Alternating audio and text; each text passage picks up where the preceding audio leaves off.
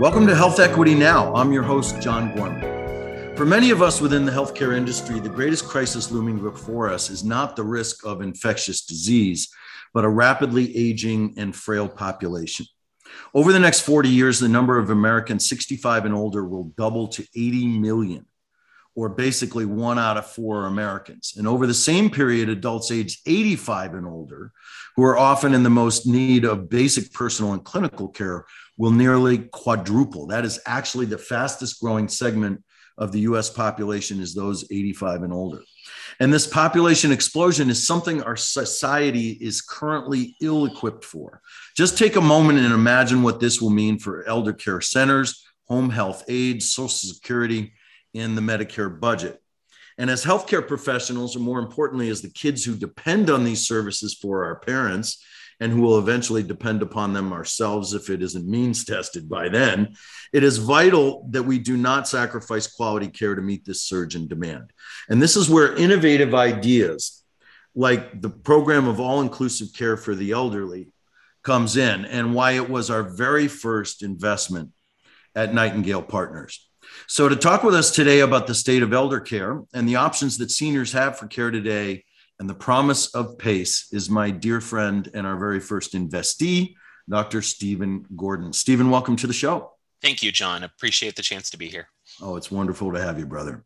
Stephen Gordon has more letters than I think just about everybody else on this show combined. He's a board-certified geriatrician with a lifelong passion for improving the care of the elderly. He founded Edenbridge in 2016 after spending 2 years working as a primary care geriatrician at the PACE Center at Upham's Corner Health Center in Dorchester, Massachusetts, right down the street from Lowell, where I spent some of my adolescence.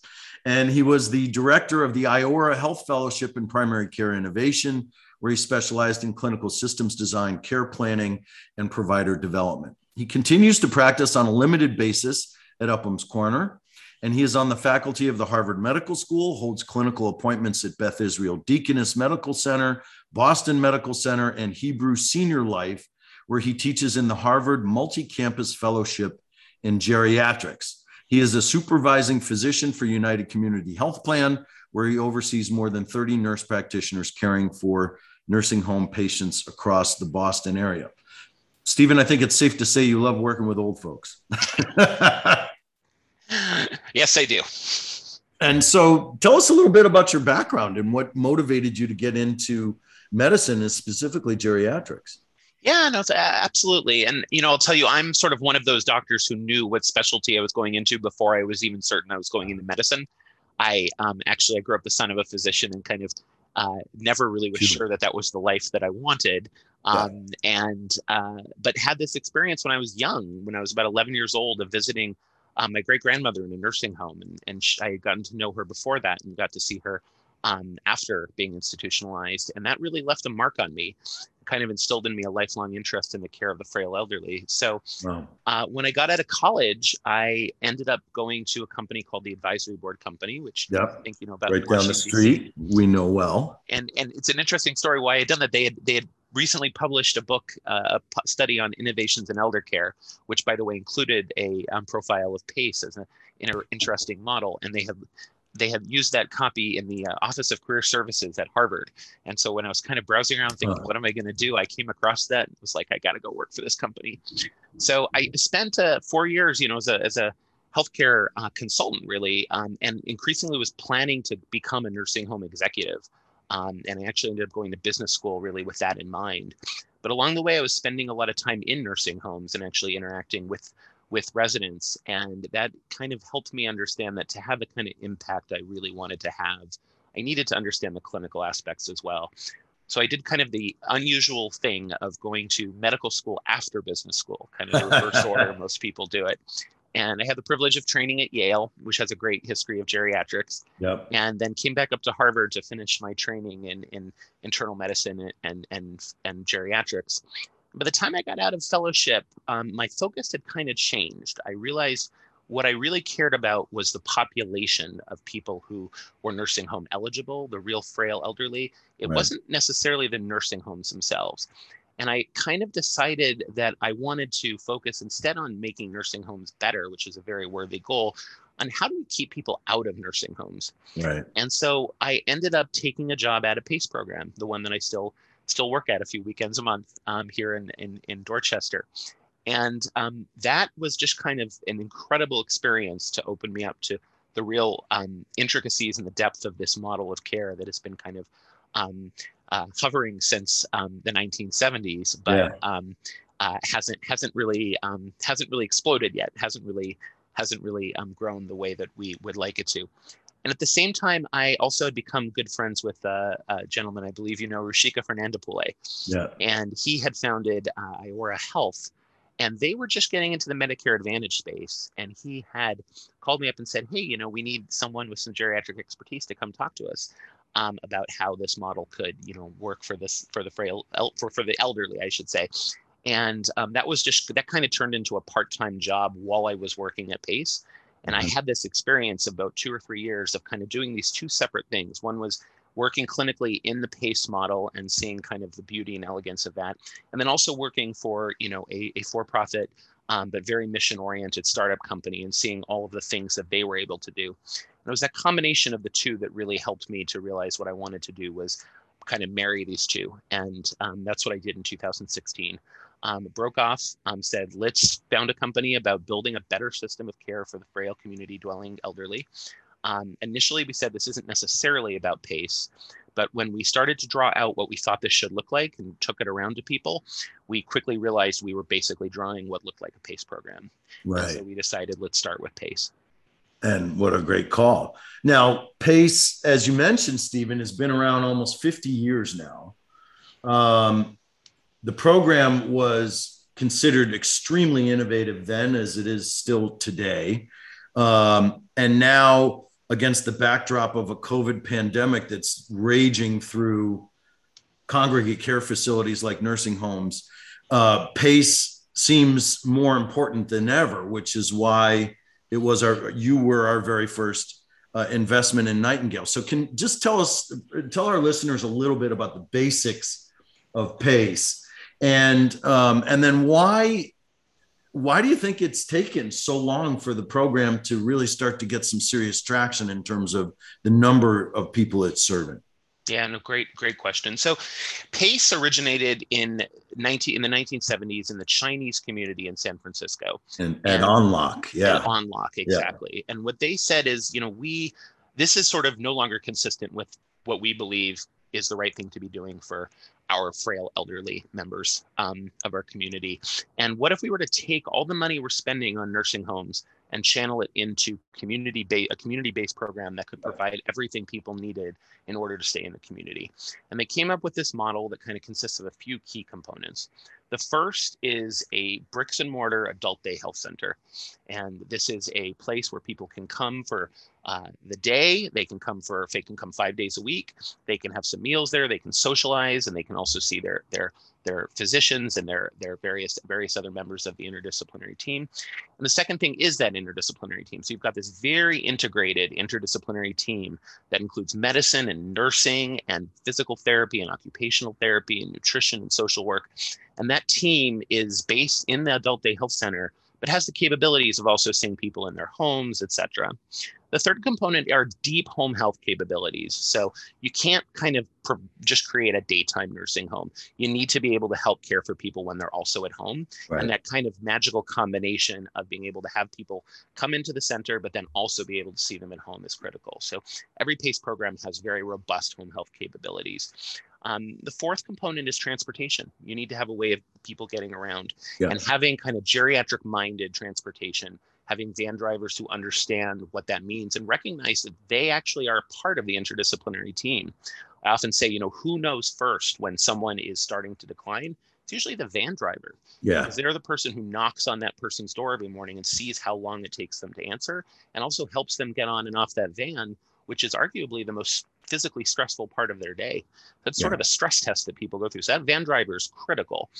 And so the question is then, how do you pay for something that is sort of this expansive and across all of these needs? And the answer is you got to pay with global capitation. And so that was the fifth component of what the model looked like. It was global capitation, combining Medicare and Medicaid. Yep. What ended up happening is it was a big success, and it ended up getting picked up by the Robert Wood Johnson Foundation, and then ultimately written in to the Medicare legislation, and became really pretty widely considered to be the gold standard of care for frail community dwelling seniors. Right. I often say, when you're taking the geriatric boards, one hint is anytime PACE is one of the answers, it's always the right answer. It's almost like, it's you can't argue against PACE. PACE is the gold standard. And I think people pretty widely recognize that. I think that the real reason that, one of the first things we did when we founded the company is we said, let's not focus on being first to market right now. Let's focus on really getting this right. And we, I'd been kind of trained at the advisory board company, which does big studies. We took a team and we took our initial kind of seed investment. We spent 18 months just going around the country asking the questions: what works in PACE, what doesn't work in PACE, and why PACE hasn't scaled. We put that together. We have a document we, sometimes call the 23 reasons PACE hasn't scaled. It's actually grown to more than that by now. Wow. And that, gets to your second question, which is why hasn't this program scaled? And the answer is, we believe it's not a single thing. It's a lot of things. And the program was really, focused at the beginning. It was created not to scale. It wasn't created, they weren't against scaling, but they were focused on how do we provide care for frail elderly. And so there's a lot of things that need to be kind of retrofit for scaling PACE. The reasons that PACE hasn't scaled include lack of access to capital. That has changed a bit with the introduction of for-profit PACE. Sure. But they also include things like how we train our staff. They include a lot of issues around awareness. You ask your typical primary care physician in this country, what's PACE? They have no idea. Right. And right. I guarantee you every primary care physician has some number of participants who would be appropriate for a PACE program. Sure. So really, there's a lot of different reasons. We've kind of designed the Edenbridge model around this deep understanding of that. And we're basically retrofitting a really wonderful model to do this in a way where we can actually, instead of reaching 55,000 people, can reach 550,000 people, or even, million or 2 million people. Yeah. I mean, these sites have typically been characterized as, under 400 patients per site is typical around PACE, which has been the big constraint. And the cost all in of building one of these adult daycare centers that I've seen at places like Los Angeles Jewish and elsewhere has been in the ballpark of $2.5 to $4 million, depending on the size. So it's actually not a lot of capital to get started. And we had the pleasure yesterday of touring your newest site. And it was just an amazing experience to see what you guys have built there. And it came in on time, on budget, which is unheard of these days. And walking around your new site, Stephen, really drove home, certainly, for me, but I've seen these before, but for my colleagues from Nightingale who were there, that this is a model that's fundamentally different than traditional long-term healthcare.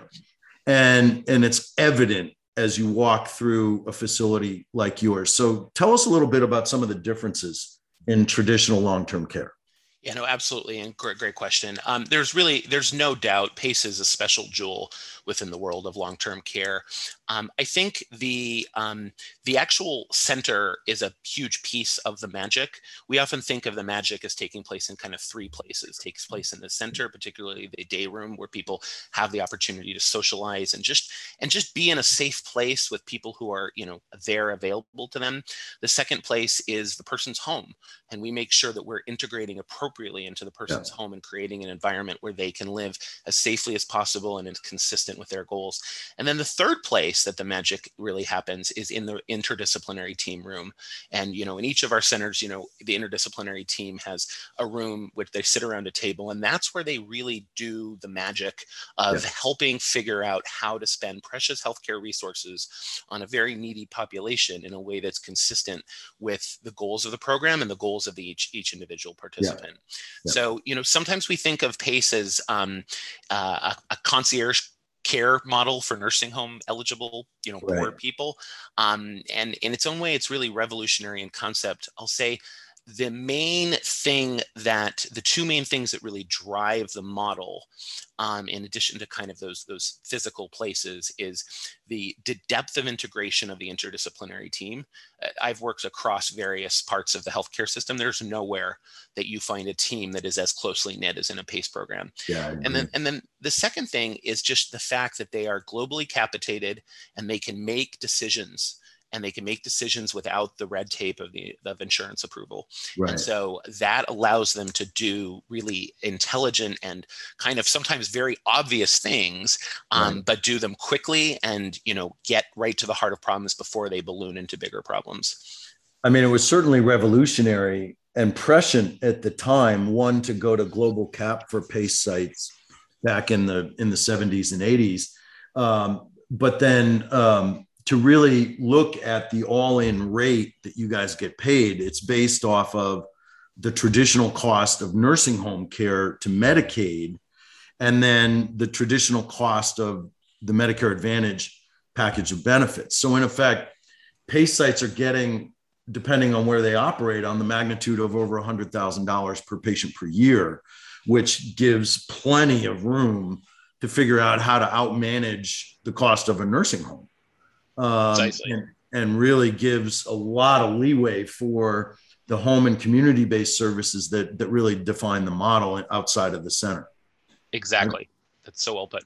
So tell us a little bit, you started on it, but tell us about the founding of Edenbridge and the business model that you guys espouse. Yeah, absolutely. So, when we first started the company, again, we said, let's build a better model of care for frail community dwelling seniors. This isn't necessarily PACE. Let's figure out what this should look like.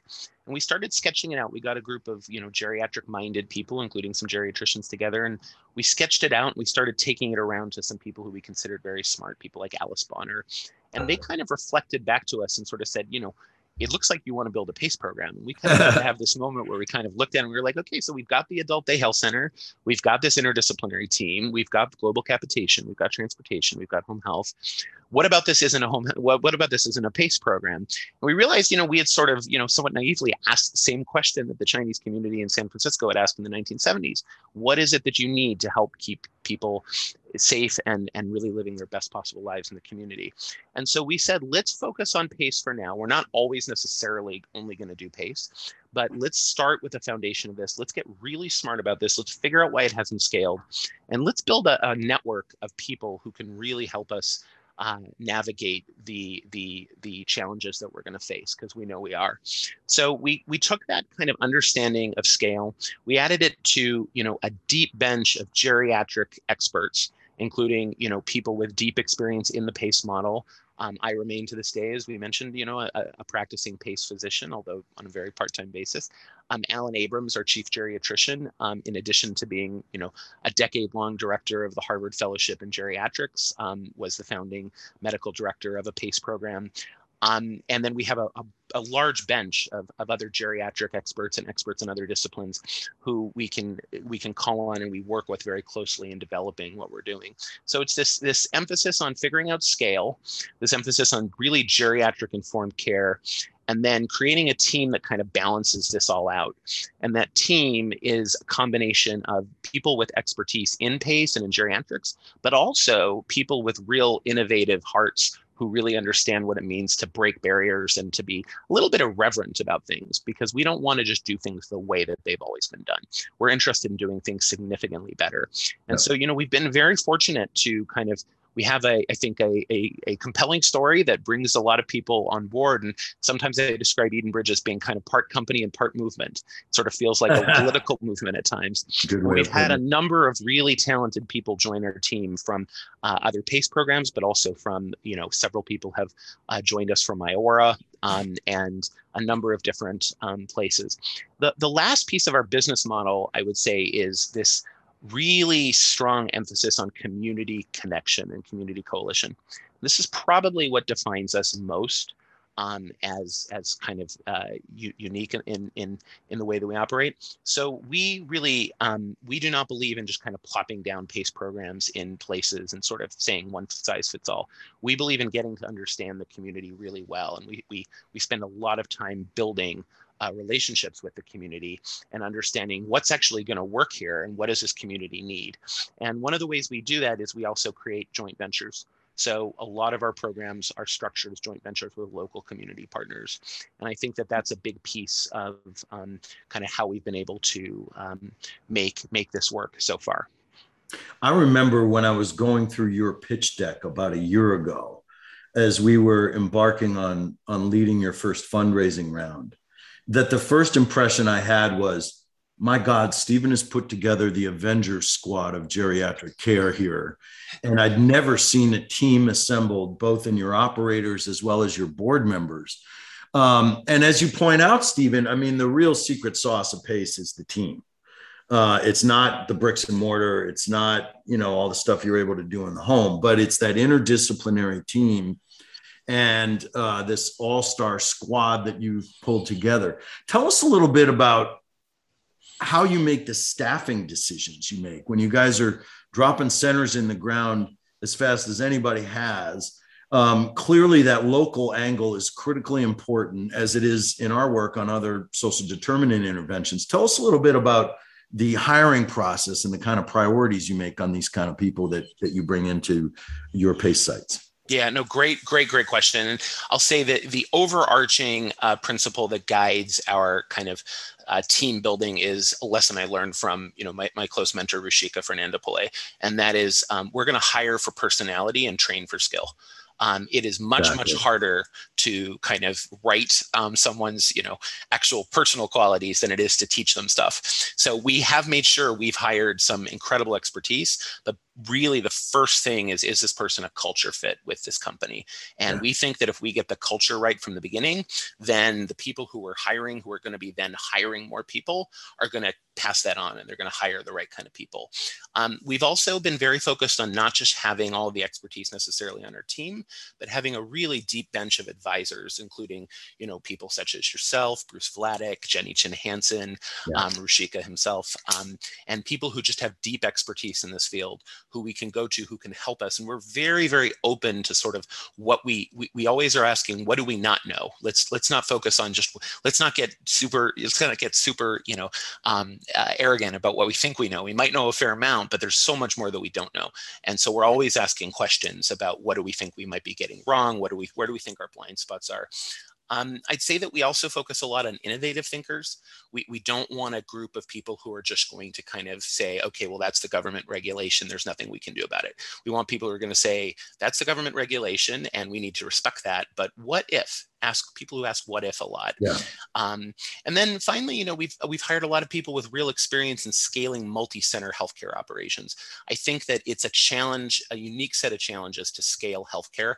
And it's because of this balance between the fact that, you need to scale stuff, you need to have a certain degree of standardization, you need to have a certain degree of centrality, but then you also need to respect this fact that healthcare is intensely local, and that what works one place is not going to work another place necessarily. Right. And that's not just because people have different preferences, it's because the relationships with hospitals are different, the relationships with community health centers, et cetera. So that's really goes at the core of how we have built the team to date and how we're planning to continue in the future. It was exactly the same approach I took at Gorman Health Group and take at Nightingale today. It's like the old Jack Welch model, right? It's like, you hire for, are they with the program? And then you teach them the skills. And that always got us, the folks who were really invested in their work. They were lifelong learners. They were alphas, in that they were perfectly happy being lone wolves, but they actually were a whole lot happier in a pack of like-minded people that thought and viewed the world as they did. But the biggest thing I think both our companies hire for is compassion and a sense of community and service. And what I was always been struck by anybody I ever met in a PACE site was also the humility. Yep. That there's still a lot we can learn from these patients, from these communities that we operate in, and that we always have to be mindful of the adjustments that we need to make to be even more culturally competent and more aware of what our communities are dealing with in order to serve them better. Personally. Stephen, I've described this certainly in the age of COVID, as the golden age of PACE. I mean, one, I've never been a fan of nurses. My mother works in them still to this day. And, it has always struck me as the one provider that patients don't ever want to be in and payers hate paying for. And the thought was that when we had a death rate of almost 1,700 per 100,000 in nursing homes, and reading just this morning that still less than 50% of nursing home staff are vaccinated yet. That to me screamed the golden age of PACE, that we need alternatives to these congregate care settings that will enable these folks, these very vulnerable patients, to stay at home safely longer and independently. Why do you think this is the golden age of PACE? Yeah, another great question. And the first thing I'll say is it really is the golden age of PACE. Yeah. And that was not necessarily true when we first started the company. We took a bit more of a bet, but this really the last year and the last 6 months in particular, really, you're just seeing incredible growing interest in this space, and with such good reason. PACE has been sitting around for 40 years, somewhat dormant, and this is really its moment. And there's some key reasons why. On the most obvious is just the demographic funnel. Then, as you pointed out, the number of frail elderly who are going to be we're going to be caring for in the next decades. But there's also just this acknowledgement by society that nursing homes are not the right answer for most people. Right. And I'd like to say that before COVID, most people didn't want to be in a nursing home, and now they really are afraid of it. And not only are they afraid of it, but their kids, who before may have said, "Look, Mom, look, Dad, this is just what we got to do. This is where you are." They're really concerned about it. And don't get me wrong. I believe there is a role for nursing homes, both for short-term rehab and some people who need that type of long-term care. I'm on staff at Hebrew Senior Life. I want us to continue to make nursing homes as good as we can. But almost everybody wants to age in their community, at home. And so people are just realizing, well, how many options do we have to do this? And I think that the thing that is really helping is the recognition that we have a lot of very piecemeal solutions that kind of provide a piece of the answer, but PACE is the whole answer. You enroll in a PACE program, and it is truly all-inclusive care. And it's not just the disciplines on the interdisciplinary team. In our version of the model, which we've based a lot on kind of my own clinical practice, when you're in the hospital, I'm the attending physician. I just was on call this last weekend, and I spent, a good chunk of the weekend rounding on our participants, because we want to be in charge of their care and working with them regardless of where they are. If they get admitted to short-term rehab in a nursing home, we're the attending physicians there, because we have built up the relationship. We're the ones with geriatric expertise. We're the ones who understand their values. And so I think people have recognized that this is really not just the best solution for a number of other reasons, but it's the most elegant solution. I like to say PACE is what you would build if you were building a solution on an island and not building it on a broken healthcare system. If you had a population of people on an island, including some old people and some nurses and some doctors, whatever, you put together a program that had nothing to do with the payment system. It was just the right answer. You would build a PACE program. Yeah. And so I think at this moment, when we're realizing we have a very underdeveloped infrastructure for caring for the elderly, and people are increasingly recognizing that PACE really is a beautiful answer to this problem. I mean, so much of it for me was the awareness when I first toured OnLock, and that must have been almost 30 years ago now. And when I first toured SCAN in Long Beach, which was one of the other early adopters of this program. And I began my career of work in Puerto Rico, that a couple of things became abundantly clear, that many Asian communities, in particular Chinese communities, do not commit their elders to nursing homes. And down in Puerto Rico, there isn't a single goddamn nursing home on the entire island, because these Latino families make it their mission to care for abuela and abuelo. And that there was never much of a nursing home care in these communities. And I don't think these guys got it right, because otherwise, all these other folks are sending their elders off to what are in effect warehouses for people who are dying. And that's what really was the faceplant moment for me was, if we do this right, we may not even need nursing homes aside from short-term rehab. Precisely. And I'm going to tell a quick story that you could edit out if you need to. No, please do. So John, you're just spot on. And, it's interesting. I married into a Chinese family, a very traditional Chinese family. My wife is from Hong Kong. And 15 years ago, maybe 13 years ago, I took a trip to Hong Kong to ask her grandfather, who's the patriarch of the family, for permission to marry her. And of course, it was a very established, fairly wealthy, gentleman who, he didn't learn your language. You listened to his language regardless of whether or not you could speak it. And he gave me a 45-minute talk in Cantonese. I'm not sure he realized I didn't understand a word of it. But my sister-in-law, who was there with me, translated the whole thing. And he had spent the whole time putting up his 5 fingers and talking about, the middle finger and then the 2 fingers before it and the 2 fingers after it. And the idea was, you're this generation, and what I want to talk to you about is your responsibility to the 2 generations before you and the 2 generations after you. And I turned to my sister-in-law at the end and I said, so tell me, the punchline, what does that mean? And she said, he just told you never to put him in a nursing home. And I said, oh my God, I wish I could speak Cantonese because I wish he could realize the degree to which this is my life's calling. Yeah. So it is so true that there are a number of cultures, but the Chinese community in particular, where this is just not the way that you treat your seniors. So remind me what the question was. Sorry. Well, just, the cultural differences in some of the communities that we operate in, and like in Puerto Rico, it's always about the family. And you could have had that same conversation with a 70-year-old abuelo in San Juan, except in Spanish. Yeah, exactly. And that there's this firmly held belief entrenched in generations that we are responsible for the generations before and after us. And that means we don't institutionalize our elders unless they absolutely have to be there for like rehab purposes. Yeah. And it's embodied in this model. And that's why I love it so much as you do. The Delta variant is on the move. And now we've got Delta Plus emerging, which is even more contagious. And Delta was 70% more contagious than the first round of COVID.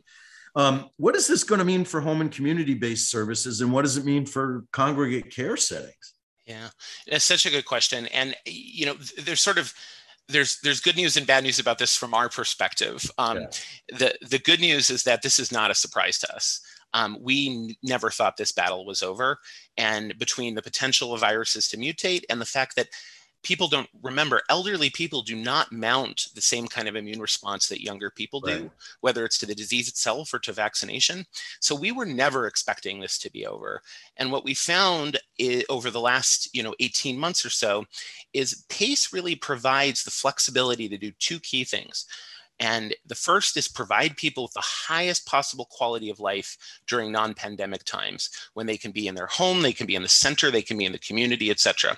And then it allows us to do the second thing, which is to very quickly and effectively basically bubble people up in safety. And so that during pandemic times, whether it's at the community level, at the national level, we can bubble people up in their homes. We can have a limited number of people visit them in their homes and take care of their essential needs, but we can do that. We have the flexibility to go back and forth. And that's one of the reasons why this actually really is, the golden age for PACE after COVID-19 has helped people understand just how vulnerable people are in institutional settings. Yeah. So, yeah.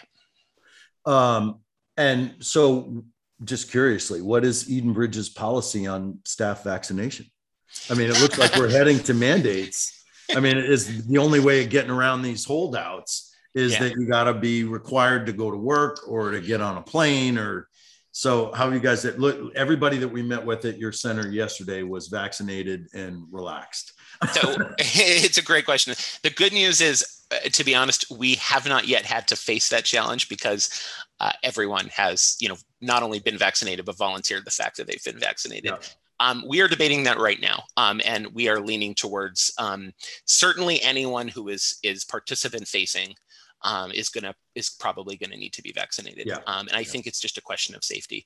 I think that if there are people who, for strong, reasons, religious reasons, other reasons, really do not feel they can get vaccinated and they're part of our central team, I think we can take the appropriate precautions to make sure that that isn't an issue. I think we're open to that, but by and large, our participant-facing staff are going to need to be vaccinated, and I think it's just too dangerous. Yeah, it's just the smart, rational thing to do. Yeah. What do you see happening here in Washington, Stephen, that could change the outlook for PACE programs like Edenbridge? Yeah, so there's some big stuff on the horizon. I'd say the biggest thing is a piece of legislation that Bob Casey, the senator from Pennsylvania and the chair of the Committee on Aging, recently introduced, called the PACE Plus Act. And the goal of this is to expand long-term services and supports provided in the home and community by strengthening and expanding the access to PACE. And it does a few key things. It encourages and helps states to establish more PACE programs. It does a bit in terms of streamlining the application process to set up new programs or expand existing ones. It helps make it more affordable for people with Medicare only to become participants by allowing different payment levels based on individual levels of need. And then it has significant support for community-based organizations to get involved with PACE. And that's, of course, something that resonates very deeply with Edenbridge. Yeah. So we are optimistic. The bill's still sort of in the early stages, but that would be a meaningful change in terms of the ability of PACE to expand. I mean, I certainly think the whole country could benefit from just going the path that your home state of Massachusetts has with PACE, which has been extremely welcoming and actually pretty thoughtful about where it authorizes sites to go. Mass is just so different than so many other states in that, they are making concerted efforts to set up PACE programs in senior living centers and, assisted living facilities and things of that sort. And there's certainly more of that needed at the national level in order to facilitate the growth of this model. Is there legislation you'd like to see introduced or changes that could be made? Yeah, I mean, generally speaking, anything that would remove barriers and hurdles to scaling PACE, we obviously want to see introduced. Anything that can reduce regulatory timelines and fewer restrictions on opening new programs. But one specific piece of legislation or one specific issue that we would like to see addressed is flexibility around choice for Part D coverage. The way it works is that PACE is not by law limited to dual eligibles, people on Medicare and Medicaid, but in reality it practically is, because it's prohibitively expensive for people who are on Medicare only, because they need to pay the Medicaid part themselves. And in addition to tiering that payment, there's then this other added burden, which is that people need to then pay the full cost of the Medicare Part D premium, which can be $800, $900, $1,000 a month, which sort of adds insult to injury. And so there have been, there's an increasing support for legislation to allow people who are on Medicare only to end up being able to get that at the rate that a typical, PACE participant would get it. So that's one thing that we're really interested in seeing happen. That would be a great fix. And the more flexibility this program can get, the more it will grow. Finally, Stephen, what new opportunities are you pursuing right now that you guys are most excited about? And we love being on this journey with you guys. Yeah, no, we love being on this journey with you too, and really appreciate the support. I obviously can't go into too many specifics, but I would say that we are pursuing opportunities in several states right now, including those with active PACE legislation and support for expansion, as well as those that are earlier along in the adoption curve. And we're pretty excited. The future is pretty bright in this field. So. Yeah, and you guys are just shooting the lights out, and that record of success, we're sure, is going to propel you forward. Well, thank you, my friend. This has been a wonderful, illuminating conversation on one of our favorite programs. It's been around forever and whose time has finally come. And it's just great to be on this journey with such a trailblazer as yourself, Stephen. Thanks so much for joining us today. Thank you so much for being part of our larger team and supporting our work. Our pleasure.